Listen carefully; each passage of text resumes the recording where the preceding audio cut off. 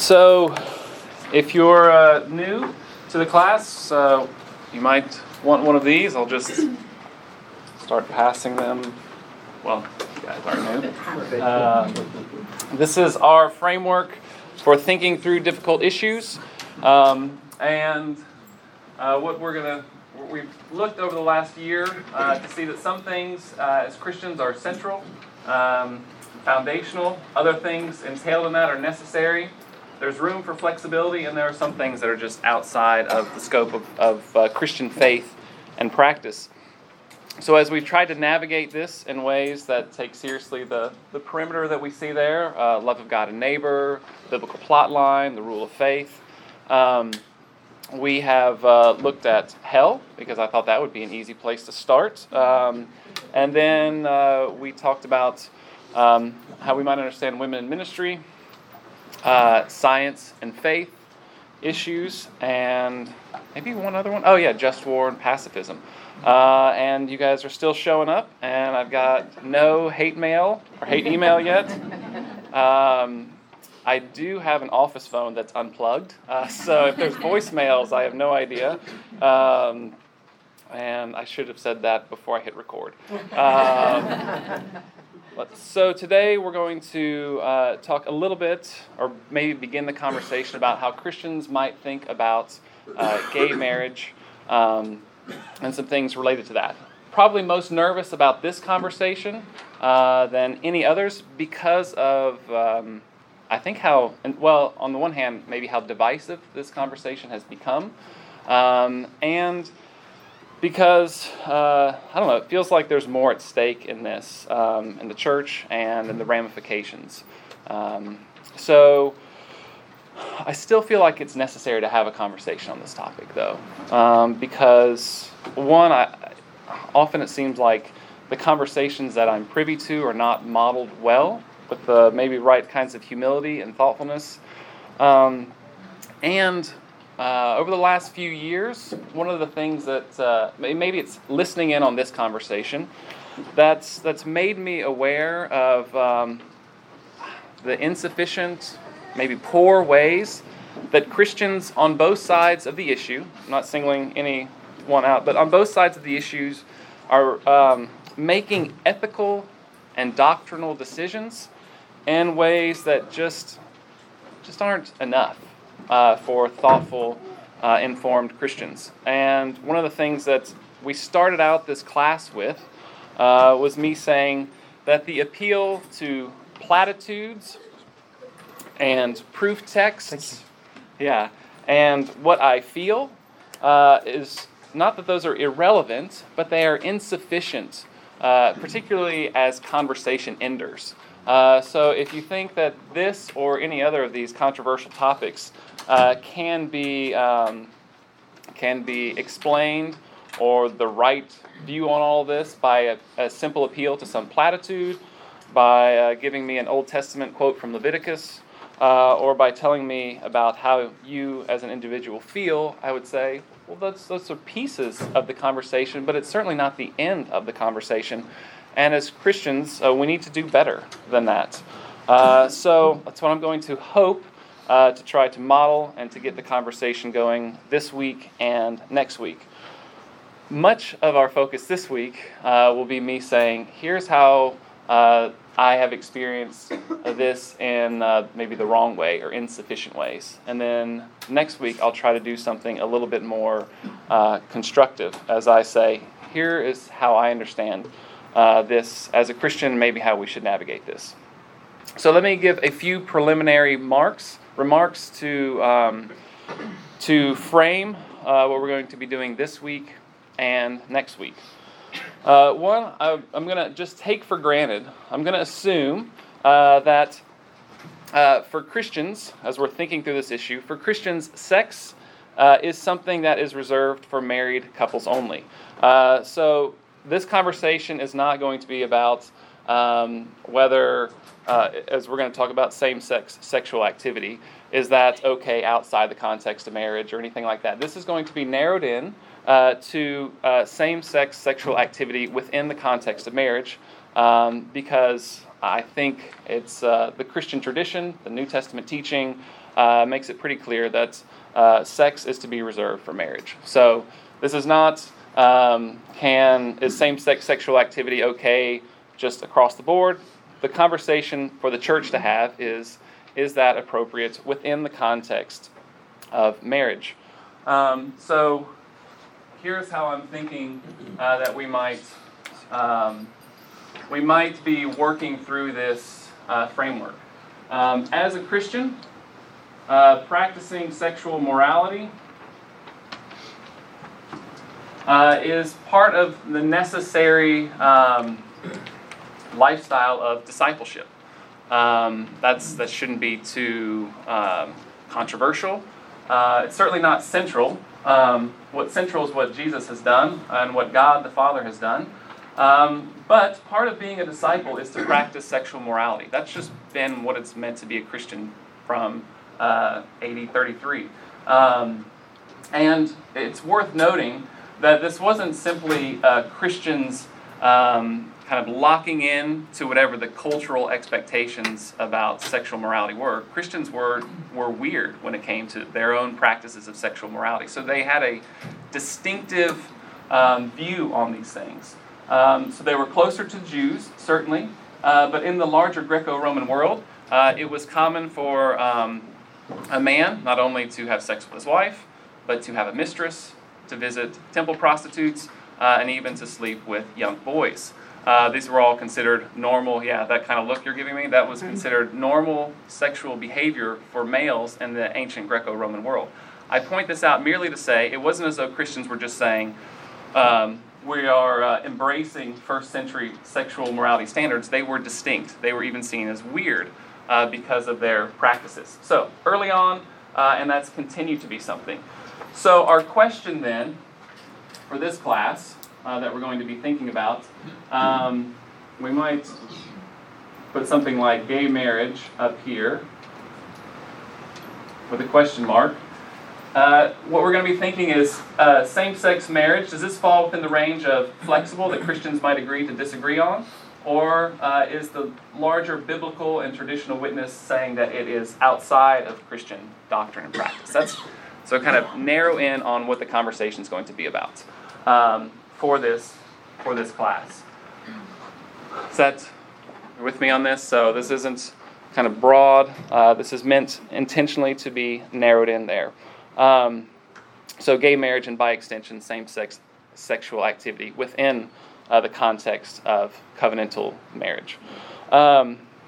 So second preliminary remark to get us going is that we need to be mindful that our language, I'm going to try to do my best, language shifts, and I'm sure I probably already said something I shouldn't have, but we're all works in progress, but we're going to try to make sure our language is more specific and not just these broad blanket statements. So we have a sociologist, right, Hunter? Is that your training? Where are you? I saw you earlier. All right, and what you were telling me, one of the things you say is define your terms, right? That's your recurring thing you tell your students. So we're going to try to work at defining our terms or being clear about what we are speaking of. So for the most part, as I've said, we're going to be speaking about same-sex marriage and same-sex sexual activity, which is more narrow than something like same-sex attraction for the purposes of this class. We're also, I'm going to postpone the question about gender dysphoria, transgender issues for a couple weeks and maybe get to it in a third week. So we're not going to bring that in to the conversation. So I think our proper acronym is LGB, if I'm getting this right, without the T at this point. And part of what that means then is we are not going to speak with stereotypes as though all gay and lesbian persons believe the same thing or have the same upbringing or cultural environment or whatever it might be. So we'll try to be more specific so that the conversation can be more productive. How'd I do, Hunter? Am I doing okay? Yeah. I need to get you a taboo buzzer. And whenever I mess up, you can get me. So why might this be important? This brings me to my third third preliminary kind of statement in all this. I'm not just up here trying to be PC. It's not about fearing the language police. There's a couple reasons why I think this matters, that we do this conversation well, and that we do it with thoughtfulness and precision. One of those is just being missionally aware. Jesus calls his disciples to be wise as serpents and gentle as doves. And I think part of what that means is that when we try to navigate what it means to be Christian in our culture, we try to be aware of how we might be placing unnecessary obstacles between the gospel and others hearing the gospel. And so if we speak with stereotypes or these large kind of generic statements, then it might make it hard for the gospel to be heard. And I think that we can see that in the way that Christians are often caricatured, sometimes often unfairly, but nonetheless Christians have gotten a caricature in pop culture as being as maybe failing at this. Now, that's not always a fair caricature. Sometimes it is. And so we would be wise not to place unnecessary obstacles between the gospel and others hearing it. Another reason why it matters that we do this wisely is just the law of love.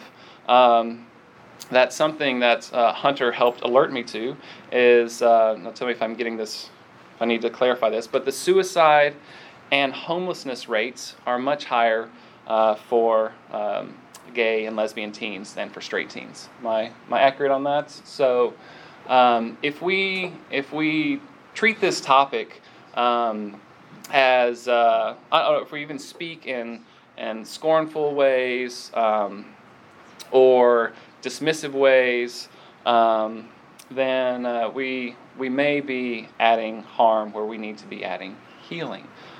So this doesn't mean that you can't hold convictions. It doesn't mean you can't retain a traditional Christian ethic on this.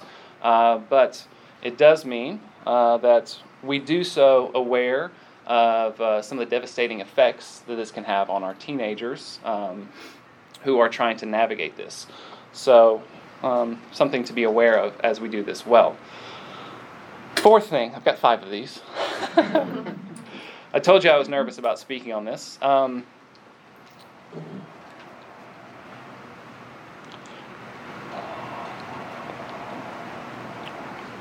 Part of the difficulty is I feel a little hypocritical because we're speaking about sexual morality, and I am very aware of my own struggles with sexual immorality. Lust of the eyes, that's one of my vices. We all have ours. That one's mine, and it's hard for me to talk about the ethics of sexual morality when I know my own struggles in a parallel way. So, please don't hear me up here as the saint. I'm more like the guy with the plank in his eye, trying to help others see through the speck in their eye.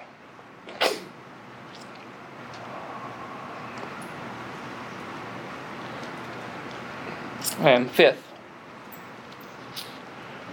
our focus for this class will be on the same-sex sexual marriage as the church should see it, not about what the state should or should not do. That's a different conversation. I'm not saying it's irrelevant. The church should know how to think about that wisely, but that's not what we're doing in this class. Before the church thinks about how they might vote or what laws they might be in favor of or against, the church needs to figure out their own beliefs on these things and why. So, I think we recognize this in other areas. In kind of basic sexual morality, the church believes that sex should be reserved for marriage, but we're not seeking to pass laws that make it illegal to have sex outside of marriage, because Christians have kind of discerned that the sexual ethic that is for the church is not something that needs to be the law for those outside the church. So, That's not me making a statement one way or another about what the state should or should not do. It's merely saying that's not the topic, and I don't feel that I even know that I'm competent to help navigate that topic. So this is going to be how the church should think about this as the church without stepping beyond that for the sake of this class.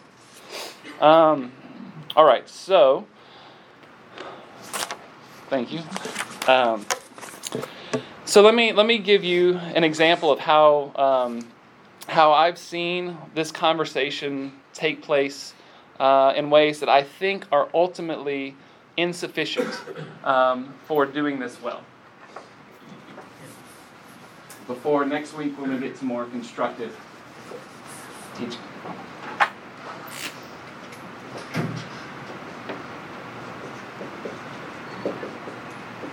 So as I said, week 1 we talked about platitudes,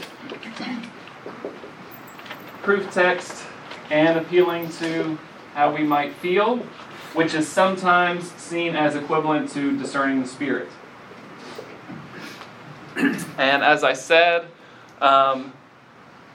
this is going to be our theme for this. Insufficient, not irrelevant. For all of these things. So what I'm going to show is how I've seen platitudes, proof text, and appeal to feeling as meant to be kind of conversation enders. And what I'm going to say is those are insufficient, but it doesn't mean that then we throw them out. We just have to put them in the right framework. And part of that is that bullseye thing that I handed out might give us a better framework. But let me show this maybe by going through these 3, since this is a common thing that I've noticed. Okay, so here are something like 3 platitudes that I've heard as a way of ending the conversation. Something like, it's natural, so it must be okay. Or, we are not to judge. Or something about, it's not loving to say no to this, or to put up restrictions with regard to same-sex marriage. So, I mean, you've heard, I'm sure, something equivalent to this as conversation enders. So let me maybe demonstrate why these are insufficient, though not irrelevant. And that would be how we think about maybe a parallel idea of sexual morality. I know many men, myself included, have sexual desire for women who we are not married to, and that is natural. Most men I know experience this. And yet, I would think that almost every Christian would say, you better not act on that. And if you say, you better not act on that, you're recognizing that even if you have a natural desire, it doesn't mean that it's licensed to act on it. And even though we are told not to judge, we recognize that's more like don't condemn. It doesn't mean don't hold others accountable. And similarly, by saying don't go have an affair, that's actually quite a loving thing to do, not a unloving thing to do, to tell someone no. So my point is not that these are irrelevant, but that they're just insufficient because we don't use them outside of this conversation in such conversation-ending ways. Does that make some sense? In my own experience, let's talk about this one. It seems to me that way too much ink is spilt on trying to say whether same-sex sexual attraction is nature or nurture, as not because that question's irrelevant, but way too much ink is spilled, as though that is going to determine what the church should or should not do in regards to this. That conversation is important for how the church might engage in this pastorally. But as far as making a doctrinal or ethical belief or framing that, then it's not enough to guide the church. There's all kinds of natural things that we say, yeah, you got to curb that, or you can't engage in that. So I think just talking with students and from my own reading that there's a both and to this, nature and nurture, and I don't care if you disagree with me on that, because I don't think it's ultimately the most important thing. But I do know that especially in maybe my experience of counseling and talking to students who have same-sex attraction, many of them really wish they could change, and it's not like a switch that they can turn on and off. And so I don't have any problem saying, yeah, that seems to be something maybe you were born with, or born predisposed to, however you might think about it. But nor do I say, therefore, that's the end of our thinking about this. It's just one piece of a larger conversation. So if we spend time as the church arguing about this issue as though if we solve it, we're done, then we're just being, I think, a little bit, that's a nice way of saying, dumb.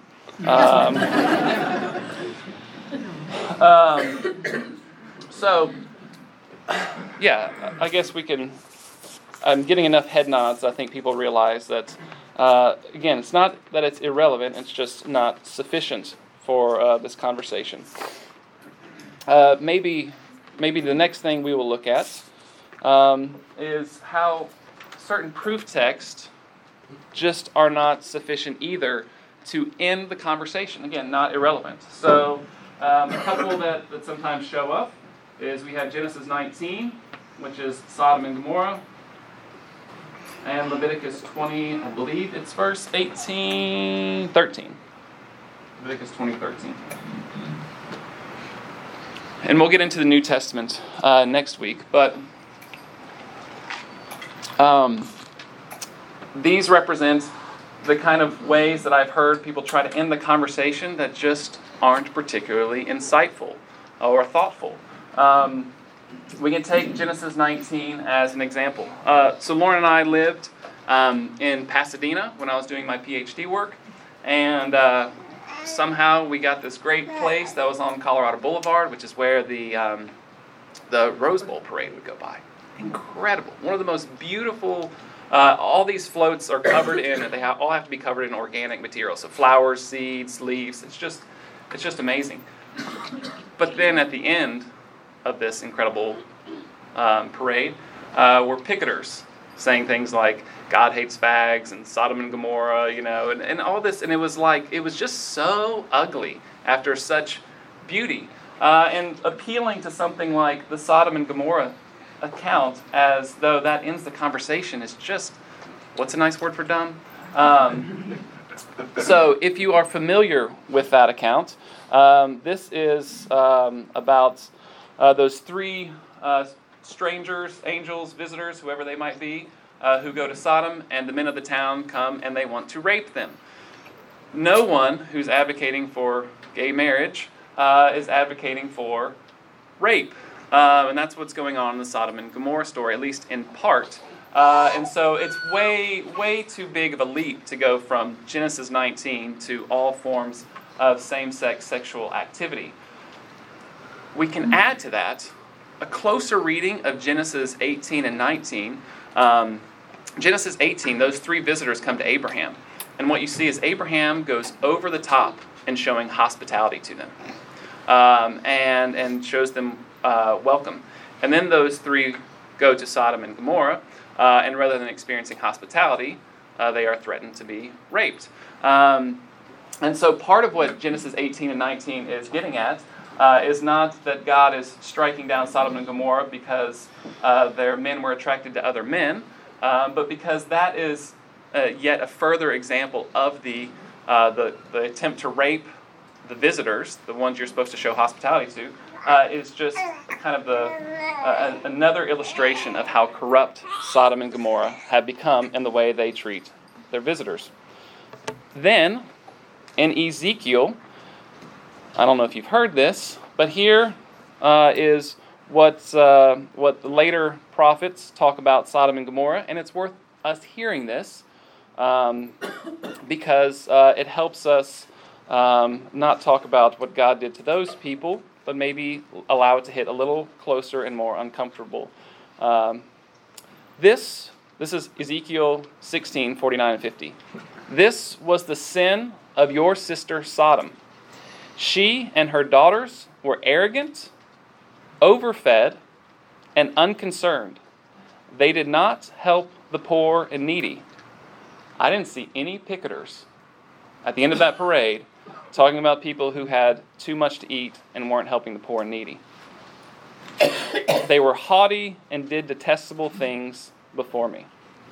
So, however we hear the Sodom and Gomorrah story, we would be wise to hear it as Ezekiel describes it, that the sin was not consensual same-sex sexual activity, but it was an attempt to rape the visitor on top of the larger sins of being arrogant, overfed, and unconcerned for the poor and needy.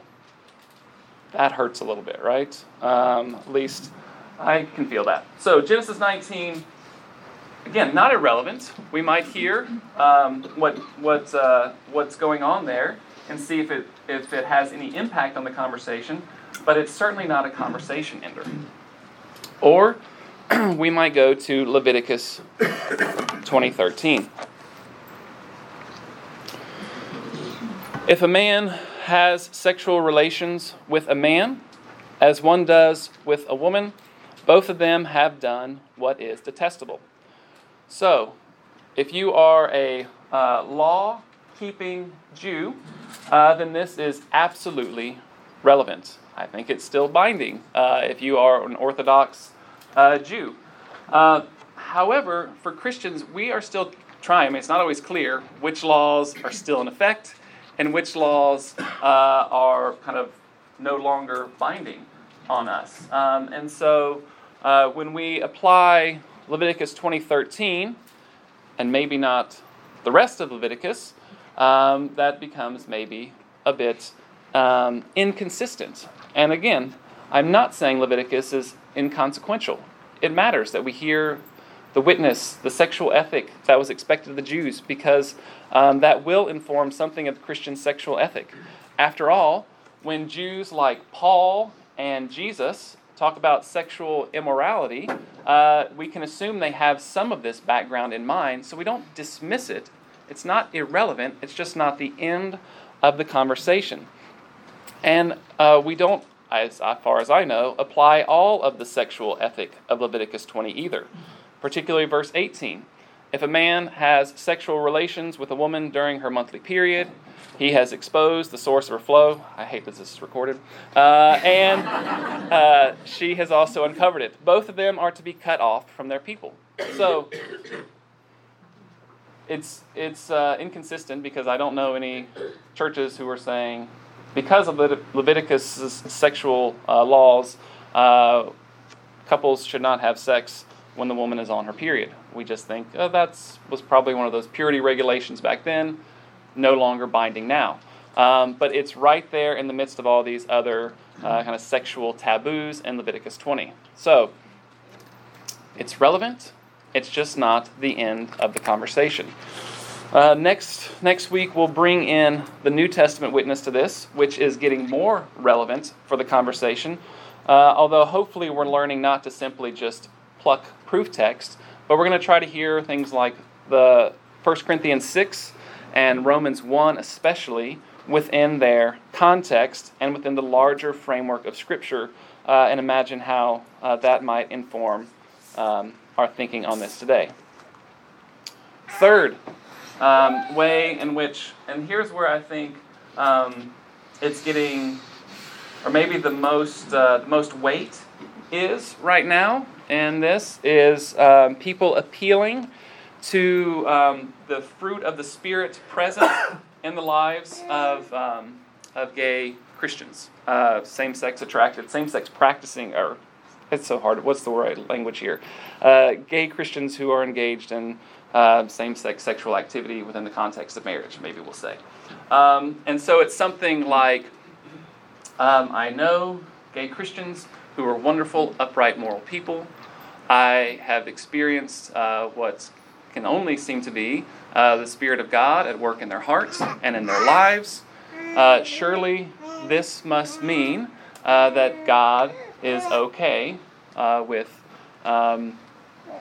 this scenario. And I would say that assumption moves too quickly. Again, don't hear me. It's not irrelevant. We look for the discerning the Spirit. It just moves too quickly as a conversation ender for a couple reasons. One of those reasons is not, oh no, it can't be the Spirit of God, or just to deny it or pretend like anyone who has same-sex sexual attraction can't do anything good. That's just stupid.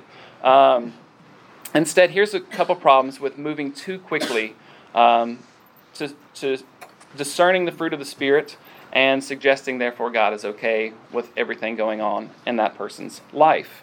First is that Scripture, as we have learned in this class and as Christian tradition has taught us for the last 1900 years, Scripture is the authoritative revelation of the Spirit. So we should test our own discerning of the Spirit against Scripture. So when we are seeking to discern the Spirit, we cannot, we're all faulty. All right, none of us has the perfect Spirit gauge on us. And it is hard, at least in my life, it's hard sometimes to tell the difference between what I think is the Spirit of God and how I'm being influenced by the spirit of the culture, and how I'm being influenced by my own internal motives. It's not always easy to know when it's the Spirit and when it's something else.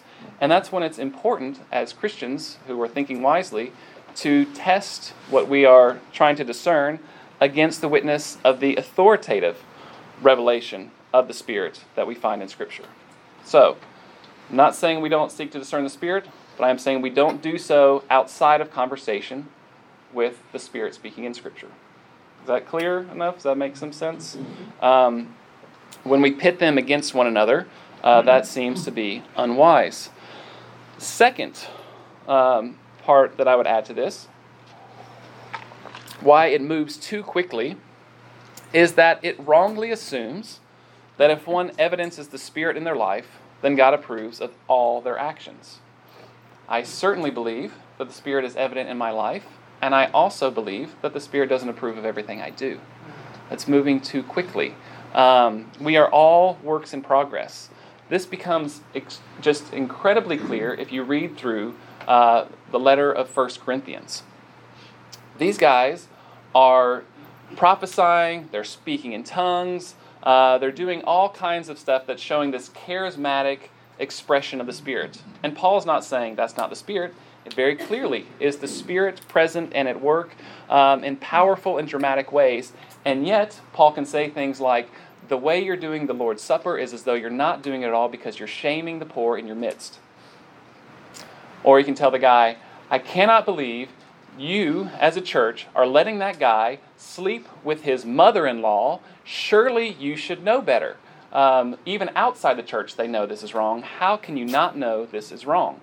So, it is, instead of thinking the evidence of the Spirit means that the Spirit approves of everything, instead we might be able to hold something more like, the fruit of the Spirit can very well be present in someone's life, and at the same time, there might be a conflict in other areas of their life where they might be living against the desires of the Spirit. I think that's clear enough. How am I doing on time? I think that might get us for today. Let me give you a preview of what we'll do next week, and then I'm going to go curl up in the fetal position and